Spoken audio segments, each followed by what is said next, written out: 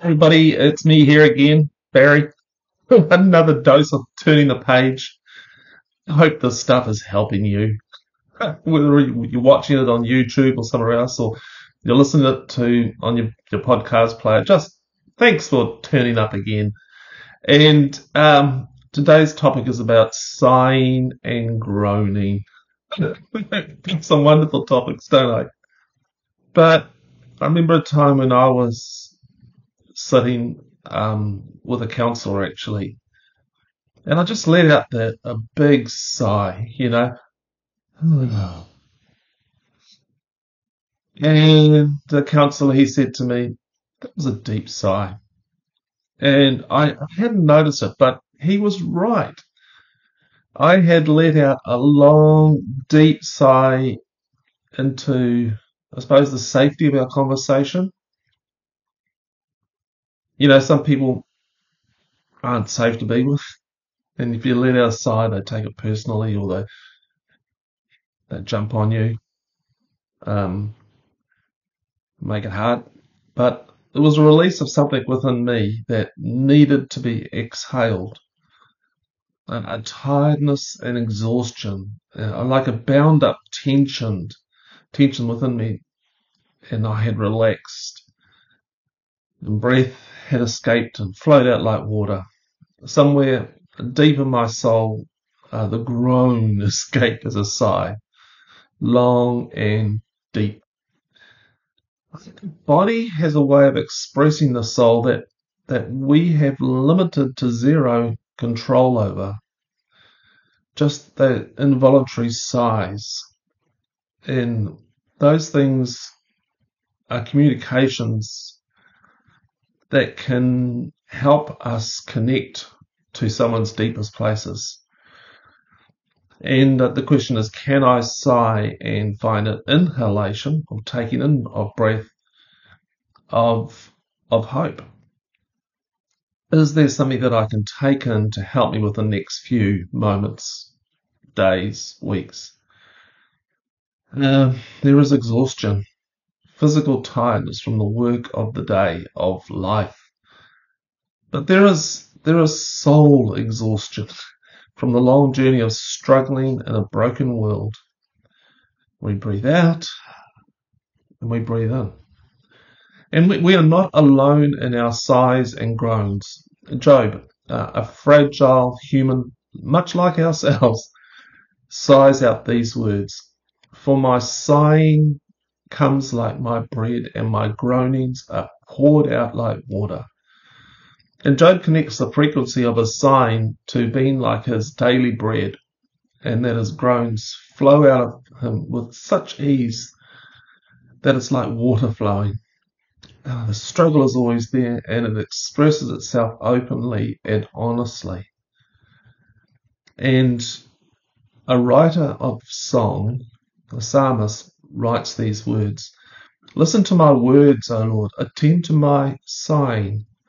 Listen to the sound of my cry, my King and my God. For you to pray. For to you I pray. O Lord, in the morning you hear my voice. In the morning I plead my case to you and watch. The sigh and groan can have a tinge of desperation and demandedness to it. How long, O Lord, will you forget me forever? How long will you hide your face from me?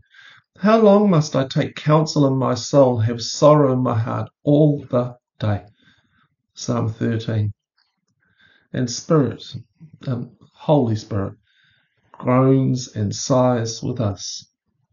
And Paul writes that meanwhile, the moment we get tired in the waiting, listen to that word, tired in the waiting, God's Spirit is right alongside us, helping us along. If we don't know how to pray or what to pray, it doesn't matter. He does our praying for us, making prayer out of our wordless sighs and our aching groans. He knows us far better than we know ourselves. I love that. Oh, we don't really know ourselves, do we? He knows our pregnant condition and keeps us present before God. That's why we can be so sure that every detail in our lives of love for God is worked into something good. Someone close to me is pregnant at the moment. Someone very close to me, not my wife. um, she is carrying child, and it's uncomfortable, awkward, and heavy. It's also coming into summer as I do this post, and all she will want to do is to be cool. And that baby is kicking and moving inside, and there'll be pain and frustration. Then, as the due date approaches, there will be a "how much longer" expression of sighs and groans. She will just want this baby to come. She can't do much about it. The baby will come when it comes. Breathe in, breathe out. Delivery of that baby will involve focusing on the breath.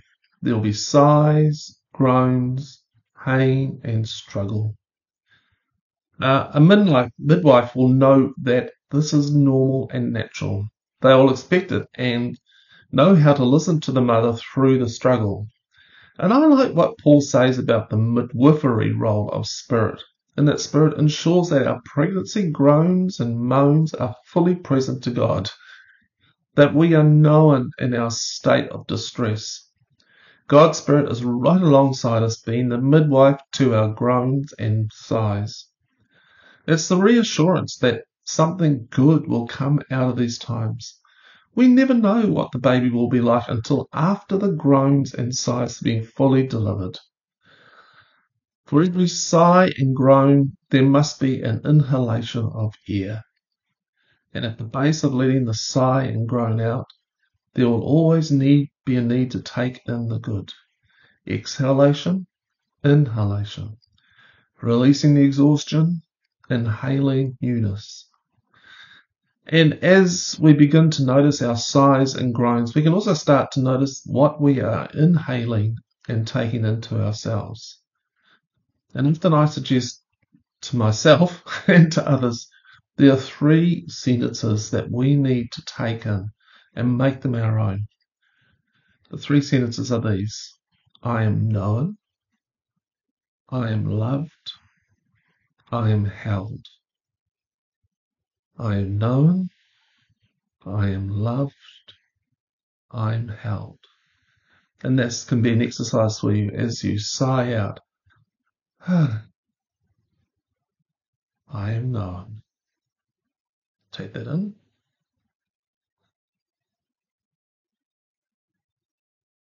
I am loved.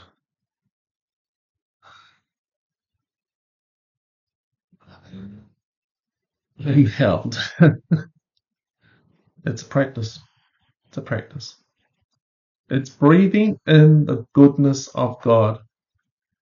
The meditative quietening of the self to notice the movement of breath out and then in. It's the taking in the same breath God breathed into the first man, and knowing that God is still creatively at work in our lives. Breathe in, breathe out. Here's some quotes to consider. Despair is a spiritual condition. Despair is when you fall under the belief and conviction that tomorrow will simply be a repeat of today. Rob Bell. Man lives by affirmation even more than by bread. Victor Hugo. Real encouragement occurs when words are spoken from a heart of love to another's recognized fear. Larry Crabb.